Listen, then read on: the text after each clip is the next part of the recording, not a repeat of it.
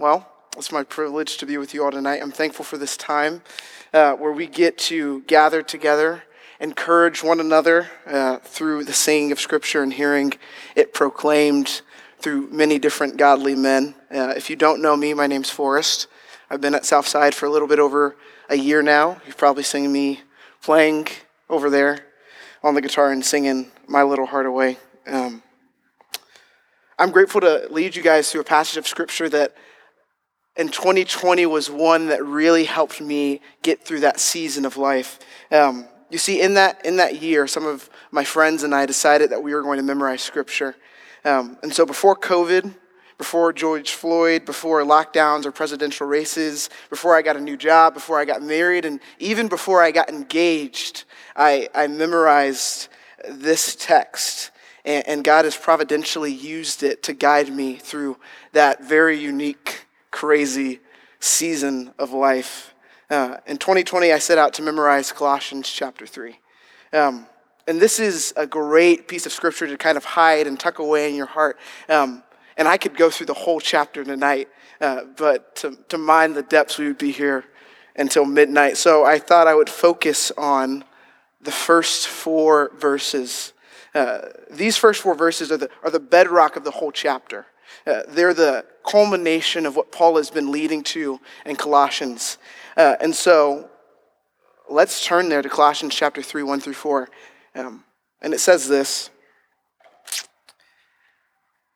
"If then you have been raised with Christ, seek the things that are above, where Christ is, seated at the right hand of God. Set your minds on the things that are above, not on the things that are on earth. For you have died, and your life is hidden with Christ in God. And when Christ, who is your life, appears, then you will also appear with him in glory." Children often in their young age ask the question, why? Why are we going to the store? Why do I have to sweep the floors? And kids are normally asking this question for one reason. They're trying to get out of doing something. But the question in it of itself is not a bad one. The question why changes how we do things. It changes the way in which we try to do things.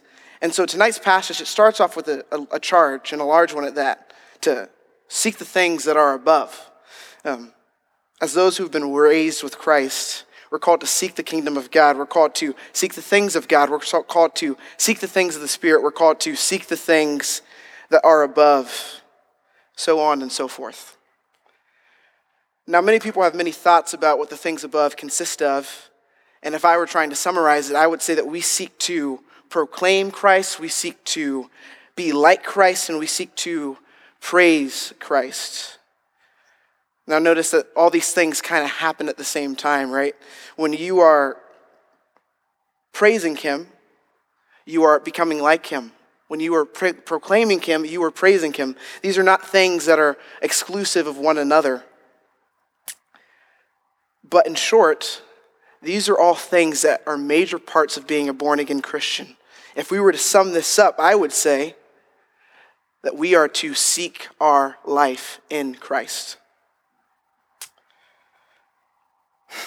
We're also called to set our minds on the things that are above, and not on the things that are on this earth. We're called to direct our thoughts towards the things of the Spirit, to set our minds on our life that we have in Christ. But before we get to the specifics of what it means to seek and set, we first must ask why we seek and set, because it changes the way in which we seek, right? Now, the reason for why we seek is quite simple. And in many ways, I think this whole passage is quite simple. If I were to summarize the whole passage, I would say, Christ is our life, so seek his life. So first, why do we seek? Paul gives us 3 reasons for why we seek, starting in verse 3. He says, "For you have died." Paul's first reason is this: our old life is gone. This verse reminds all of those who have come to know Christ that we all started in the same position. We all had that same first step. The first part of being a Christian is dying to ourselves, dying to our passions, dying to our self-made authorities, dying to our rebellion against God. At one point in every Christian's life, we lived a life of rebellion against God. And we didn't just live that life, we loved that life. The God who created us, who has all authority over us, this God gave us his rules for life. And he gave us those rules for life so that we would praise him for who he is and enjoy the life that he has given us. And instead of doing that, instead of praising him, instead of enjoying life within the boundaries that he set, we sought our own way. We were ruled by our own passions that were hostile towards God, passions that resisted what God has told us to do and sought out everything that he's told us not to do. We committed mutiny against God, cosmic treason against the Holy King. None is righteous, no, not one. No one seeks for God. Instead of praising him, we were hostile towards him, resisting his authority and hating his rule. We stood exposed before God, condemned by every revolt that we have ever raised against him. Every Christian's walk starts here, with dying to the life we once lived. We cannot seek our resurrected life if we don't first die to our sinful life. God in his mercy has given us Christ, the God-man who has perfectly lived his life that we could not live. Christ's death on the cross has destroyed sin's power over us. So when we are crucified with Christ, when we die with Christ, we are freed from our sin. We are free from every earthly authority, including our own passions. And if we are raised with him, then we are free to seek the things that are above. Paul continues by saying, and your life is hidden with Christ in God. This gives us our second reason that we have a new life that is hidden in Christ. Our life is hidden in Christ, and this is good news. This reality kind of reminds me of a story that I had growing up, and I was fortunate to be raised in a neighborhood where there were many kids around my own age. And one day, my younger brother, my friend, and I were all playing outside of our homes. We were next door neighbors. And as we were playing, my friend's feathers began to get ruffled. He started getting visibly annoyed by something we were doing. And I don't quite remember why, but I do remember what happened next. He started mumbling some words underneath his breath. He went back to his garage. He grabbed a machete, and his right hand, he motioned his dog with his left hand, and he began to chase us around the house. Now, I know that's concerning, but just ignore that part. So my brother and I did what any fearful kid would do in that moment, and we started running around the house just to get out of harm's way until we finally realized that instead of running circles around the house, why didn't we just get inside of it? And as soon as that thought came to our minds, we took all the energy that was within ourselves and we hid ourselves in that house. Because in that house, the dog's bite couldn't reach us. The machete's blade couldn't pierce us. And my friend's wrath was useless because we hid ourselves in that house. The same way that house protected me from my friend's wrath is the same way in which Christ now protects us from his wrath. Our life is hidden in Christ. When God looks at us, he can see nothing but Christ's righteousness. We have gone from being exposed in our rebellion and our treason to being covered by Christ's righteous life. He protects us from every trial and temptation that comes our way. He refutes every accusation of sin that would be charged against us. He withstands our own doubts and fears, and through it all, he stands secure. Consider for just a moment who we are hidden in. We are hidden in Christ. Christ who is the image of the invisible God. Christ who is wisdom incarnate. Christ who made all things in heaven and earth. Christ who established all authorities and thrones. Christ who holds all things together. Christ who is the only righteous man. Christ who is the only sinless sacrifice. Christ who is the maker of our new hearts. Christ who is faithful to his bride when she strays to and fro. Christ who is the King of kings. We are hidden in that Christ. All powerful, all glorious. We have nothing to fear, for there is nothing and there is no one who can stand against Christ. This is good news. But it's only good news for those who are hidden in Christ. Every other rival authority will fall, and every tongue will confess that Jesus is Lord. And if you are not hidden in him, then you will suffer the consequences without him. So hide yourselves in Christ. Paul goes on and he gives us his third reason in verse 4. When he takes what he's just argued and he takes it even further when he says, when Christ, who is your life, appears, then you will also appear with him in glory. What he's saying is that we're so hidden in Christ, we are so united to Christ, that Christ is our life. Our life is indistinguishable from Christ. Speaking with a brother recently, he said, I am more of myself when I look like Christ. And that brother understands this text. Christ is our life. We can't survive without him. Some people act differently if they miss their morning coffee. We act differently if we miss our morning word. We feel out of step if we miss the Sunday morning gatherings. We feel strange when we don't pray with one another. Our stomachs ache. Our souls ache. And we seek things other than God. We do nothing but depend on him. And although we have this life, although the mystery that was hidden for ages is now revealed, this is not something that we fully know or fully understand. For we see in a mirror dimly. We know just enough to taste and to long for. Although sin no longer has its power fully working in the world, we all groan for the day when our struggle with sin will finally be over. And when we clearly see our Lord for the first time. You see, when I got married a little bit over 2 months ago, I got to experience what this moment will be like for just a second. You see, the months leading up to my wedding were in a lot of ways some of the most difficult days of my life. Multiple friends and family for different reasons at different times for varying lengths disapproved of Stephanie and I getting married. I was finishing up my last semester in college. She was starting her first semester of grad school. We had to start thinking about who to invite, who not to invite, and deal with the complaints based on our decisions. Where we would live, how we would have enough money, what church we would go to. Do we have a first dance? Do we have to cut the cake? Finding a job, a place to live, planning weddings, dealing with the opinions of others. All of that was exhausting. However, one thing that got me through it all was that I longed for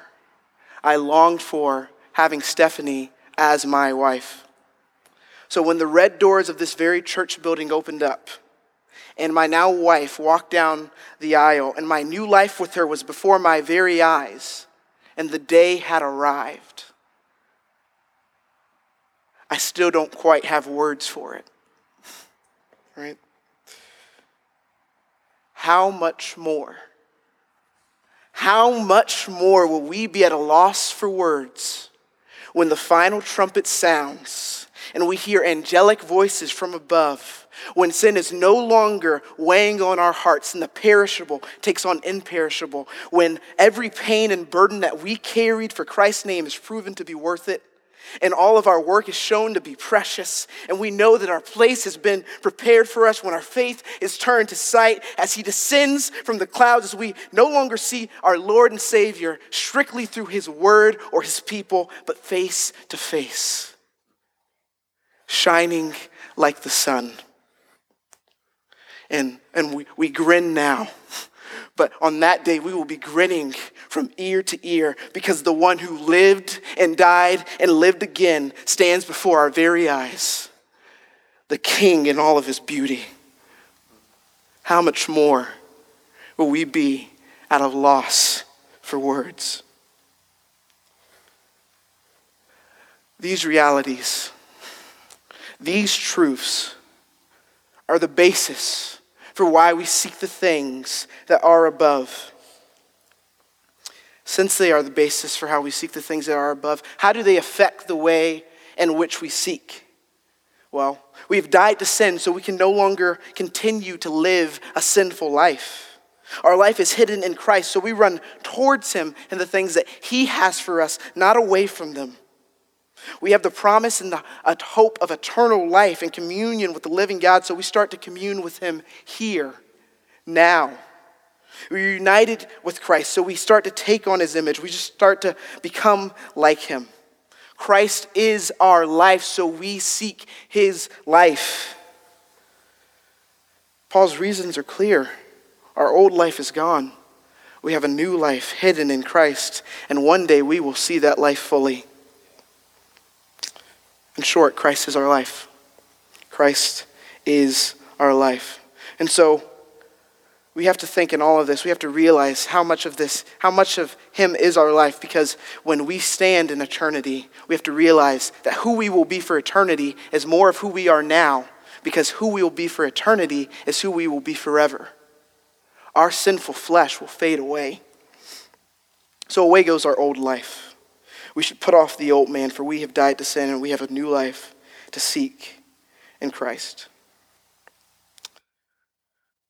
So, knowing why we seek, what are we to seek? One example of what not to seek comes just a few verses earlier. Paul tells us that there was a group of people who were judging the Colossae Christians on what they ate and drank, different festivals that they did or didn't hold to. They spent their time insisting on asceticism or extreme self-denial and even the worship of angels. These things had the appearance of wisdom, but had no actual power to stop the flesh. If you talk to these false teachers, then what you would probably hear is that they thought that they were seeking the things above. They would say that I am seeking the things of God. But these men were seeking the wrong things for the wrong reasons. Just think for a second. They were seeking things that had the appearance of wisdom. I don't know about you guys, but I don't want to go after something that has the appearance of something else. Like if I'm eating dinner, I don't want to eat something that has the appearance of steak. I want the actual steak.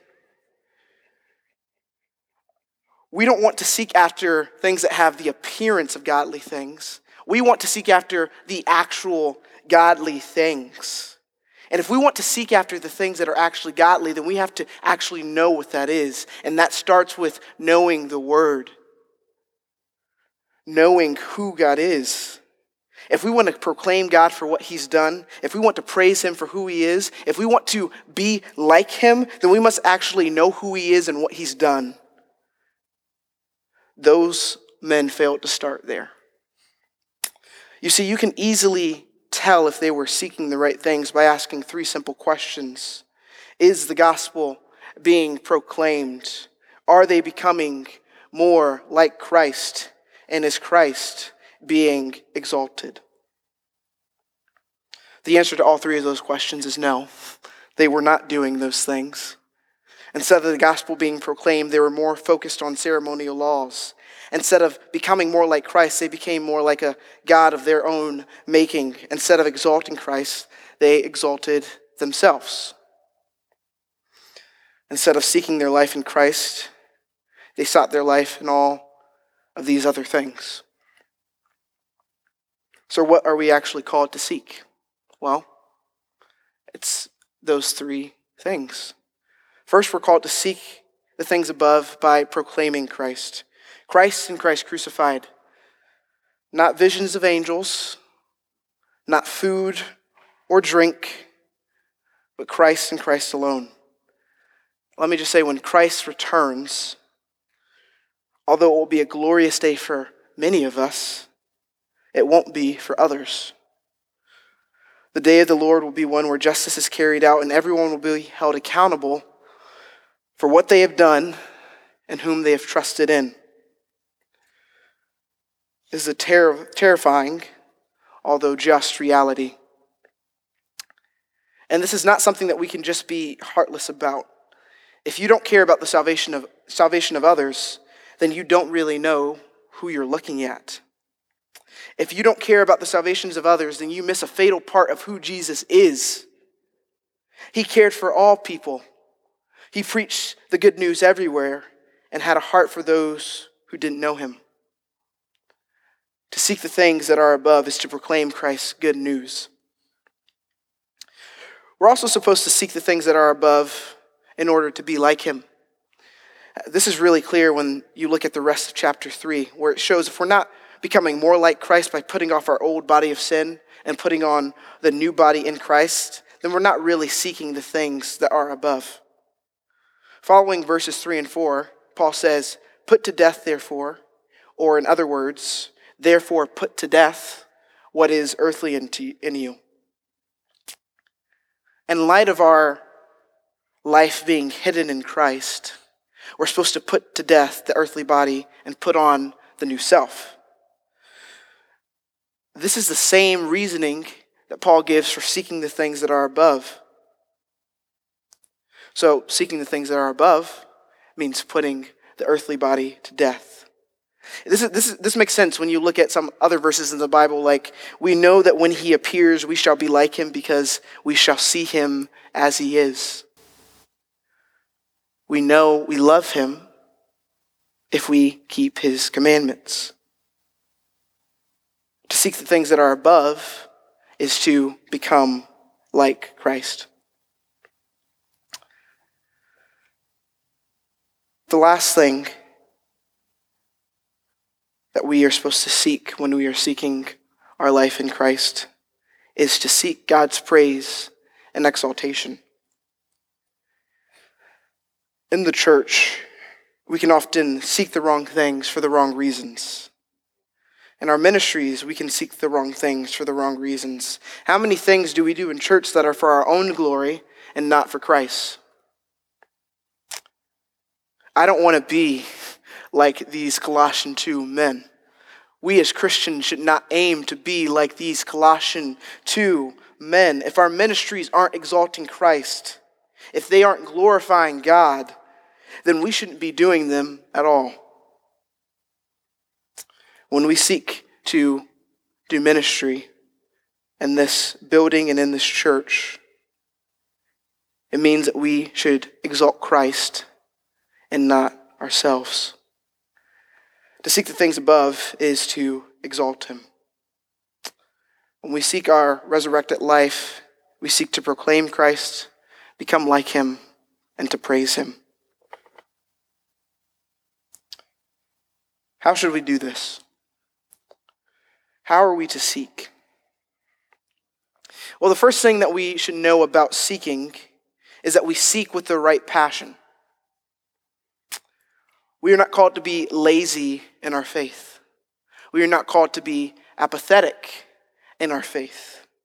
We are not called to just stumble through life hoping for the perfect gospel opportunity or just hoping that magically the sins that we still struggle with will just one day disappear. No, we're called to seek. We are called to vigorously, passionately run after these things. When I was attending our Thursday night gospel community, I'd walk into the Rhines house and they would know that I was there from the sounds of my feet dragging on the floor. What many people of that GC didn't know is that when Stephanie and I arrived at the Roundings house for GC, we both step out of the car and start walking towards the door, and just like that, she'd hear the sound. And she'd look at me, and she'd lovingly say, "Forrest, pick up your feet." In that same way, dear Christian, pick up your feet. Pick up your feet and run towards the things that God calls you to. Pick up your feet and run and proclaim his good news. Pick up your feet and run to put that sin to death. Pick up your feet and run to give God praise for who he is and what he's done. In Matthew, Jesus gives us a picture of what seeking looks like when he tells us this parable.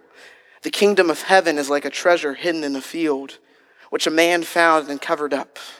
Then in his joy he goes and sells all that he has and buys the field. He goes, and all that he has he commits to the Lord. He commits to obtaining this field. Seeking in this verse means committing our entire lives, our entire beings to our life in Christ. We're not running towards a new car. We're not running to a new house. We're not running just to get to the weekend to indulge in our desires. We're running towards our everlasting life in Christ. So let's act like it and seek like we have something worth seeking. Let's seek knowing that our life in Christ is ever before our eyes. Secondly, when we seek, we start seeking by setting our minds on the things that are above. You've probably heard the phrase, the journey of 1,000 miles begins with a single step. Well, I disagree with that because in reality, the journey of 1,000 miles starts with deciding where that journey is going to take you. After church, when I'm asked to go to lunch, I don't just respond, "Yeah, that sounds good. I'll meet you at lunch," and then get in my car and drive away. No, we spend time deciding where it is we're going. The first thing we do when we're supposed to be seeking is to set our minds on the things that are above. Now, when we set our minds on our life in God, it means that we're setting our minds on who God is and what he has done. Quickly, look at the relationship between seeking and setting, even in Colossians chapter 3, verses 12 through 13, where it says, "Put on then, as God's chosen ones, holy and beloved, compassionate hearts, kindness, humility, meekness, and patience, bearing with one another, and if anyone has a complaint against another, forgiving each other, as the Lord has forgiven you, so you also must forgive." In verse 13, we see that because God has forgiven us, we also must forgive. The actions that we do, the things that we're called to seek after, are either rooted in who God is or what he's done. So in order to motivate us to do these things, we have to set our minds on these things. We have to set our minds on our life in Christ, on who he says he is and what he has done. You see, when we think of God's grace and his kindness, and we think of how his grace and kindness have been displayed through us in Christ, then it moves us to be gracious and kind. When we remember how God has forgiven us, then it moves us to be forgiving. And even as we talk about the things now, as we set our minds on the things of God, on our life in Christ, and it motivates us to do all that he has called us to. So then know God. Know whose life you are taking. Know what that life has done for you, and you will be motivated and strengthened to do all that God calls us to do. Go to his word and set your mind on Christ and his life. Lastly, if we are to seek well, we have to not only set our minds on the things that are above, but we have to resist the temptation to set our minds on the things of the earth. Here's the truth. Our former life in sin our former desires, the things that we struggle with, in some ways are pleasurable and perversive. The sins that we struggle with are often easier to do than the life that we've been called to in Christ. It's done by our friends. It's done by our family. It's done by our coworkers. We can't run from it. We can't hide from it. We can't run from sin. We can't hide from the desires of this earth. And before sin comes out in our actions, it lodges itself firmly in our minds. And that's why Paul deals so heavily with things like anger and wrath and malice, because the moment I let my anger wander in my mind, the next thing I know is that it comes out of my mouth. And then when it comes out of my mouth, it turns into a physical action that I am doing. It's like that kid that chased me around my house. His anger went from his thoughts to his words to his actions. These things aren't easy to resist. They surround us. One example that comes to mind is crude joking. How many times have we heard a joke at work that was crude or dehumanizing or woefully inappropriate, and we not only hear that joke, but we let it take place in our minds. We let it wander. We add on to that joke. Another one is sexualization in the workplace, men and women, both. It's the quick comment of, you might want to go check out who just walked in. And letting our minds think on those things. We can't set our minds on these things. We can't give them even an inch, because they are a slippery slope. They are what destroys marriages. They are what destroys our witness. The fight for our life doesn't start with what we do. It starts with what we think about.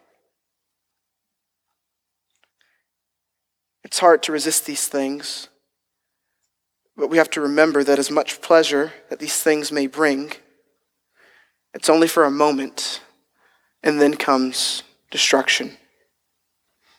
A moment gazing at a woman or a man who isn't yours will never compare to a marriage that God has blessed. A moment laughing at a crude joke will never compare to the laughter and joy that is had between brothers and sisters in Christ. So don't set your minds on these things. Don't set your minds on the thoughts of this world. Set your minds on Christ, who he is, and what he's done. To wrap us up, the hymn, "Hold On to God's Unchanging Hand," comes to mind when thinking about seeking and setting. In the third verse it says this: "Covet not this world's vain riches, that so rapidly decay. Seek to gain the heavenly treasures, they will never pass away. Hold to his hand, God's unchanging hand. Hold to his hand, God's unchanging hand. Build your hope on things eternal. Hold to God's unchanging hand." The things of this world will never compare to the things of God. We have to seek to gain the heavenly treasures. We have to seek the things that are above. We have to build our lives on things that are eternal, not the things that will pass away. Christ's life is just over the horizon. And before you know it, this life will fade away. And our new life will be before our very eyes. Christ is our life, church. Will you seek it?